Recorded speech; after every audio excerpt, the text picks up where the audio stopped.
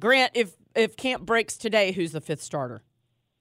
I think that in the early going, they're intrigued enough by Reynaldo Lopez that he might get that shot. But fortunately for all of us, and maybe for Bryce Elder more specifically, camp doesn't break today. But I think that with Lopez coming in on a 3-year deal, $10 million a year, he's a great bullpen piece. And at that price, he could end up playing a huge role for the Braves as it is.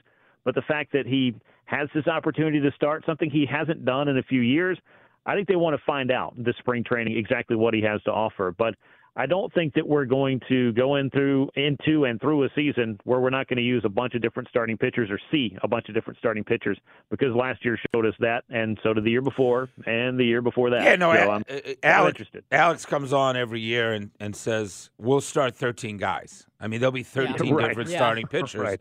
And he tells you that in April. I mean, he knows, he's been around. And in an era with bullpen starts and that type of thing, of course, a ton of guys are going to roll through there. To me, what's so fascinating is the ebb and flow of a starting pitcher's career. And you just have to look at Ian Anderson, Kyle Wright, Mike Soroka, our buddy back in the day, Chris Medlin, guys. Like, you can be at the absolute top of the food chain, and it can end. And when it does, boy, does it happen quickly. Whoever thought Kyle Wright would be moved the way he was, or Soroka, who was the phenom. But that's the modern-day Major League starting situation. Yeah, I mean, and it can happen. And I don't know that it's even unique to this particular era or generation. I mean, you go through a lot of starting pitchers. You go through a lot of pitchers in general. The turnover for a bullpen, I mean, think about how important the night shift was to the Braves in 2021 and how we felt like, what a group. I mean, they really put the club on their backs, pitched through these huge innings, had all of these great performances, and were integral to the Braves winning that World Series. By the time you got to the end of the next season, I mean, that group had really started to scatter. And now you got A.J. Minter and you got Tyler Matzik coming back. But the rest of that group has all since moved on, and now they're just kind of reloading and retooling. And I think that's true for the rotation as well. And Soroka, Kyle Wright, I mean, these are all guys that the Braves saw being a big part of their future. But sometimes plans just change, and injuries are a big reason why. How good did Chris Sale look the other day? I thought he looked terrific, and this is what the Braves were hoping that they would see, is a guy that comes out there, fills up the strike zone with a great fastball and slider, but he's got some other, I think, really important pitches to his arsenal. He's not just a one- or two-trick pony, as they say, but he's a guy that's, from his intensity level and the credibility that he brings as somebody who has been, one of the Cy Young Award contenders, the Major League strikeout leader, a World Series champion, and the most intense competitor that you'll find. This is the kind of first impression that you wanted to see. I hate to get too excited over 2 innings, but if you were looking for Chris Sale to come out and say, hey, I'm here, I'm healthy, and this is what it looks like, that first start went a long way for me. There was so much chatter even before he was on the mound, Grant. It's Grant McAuley, our Braves beat reporter here in the Steakhouse. I have never seen every single storyline as, wow, Chris Sale. What's he like?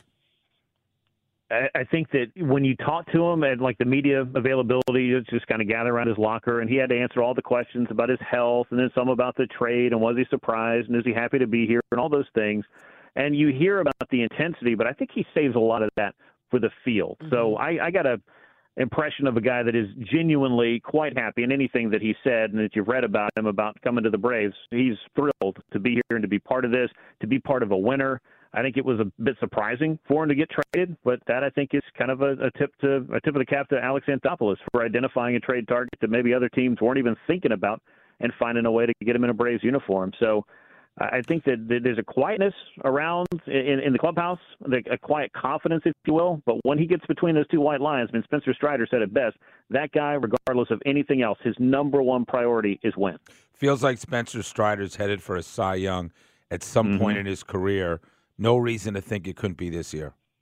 No, I mean, there was reason to think it could have been last year. And I think save a couple of starts that might have, changed the way a little bit of perception was about him because his ERA dumped up a little bit. I mean, you got a Major League strikeout winner who won 20 games. A lot of years that's going to win a Cy Young. And now he goes into the offseason feeling like, okay, what can I add to my arsenal? Now he's playing around with a curveball. He's got a changeup that he doesn't throw a lot, but when he does, it's an ultra-effective pitch.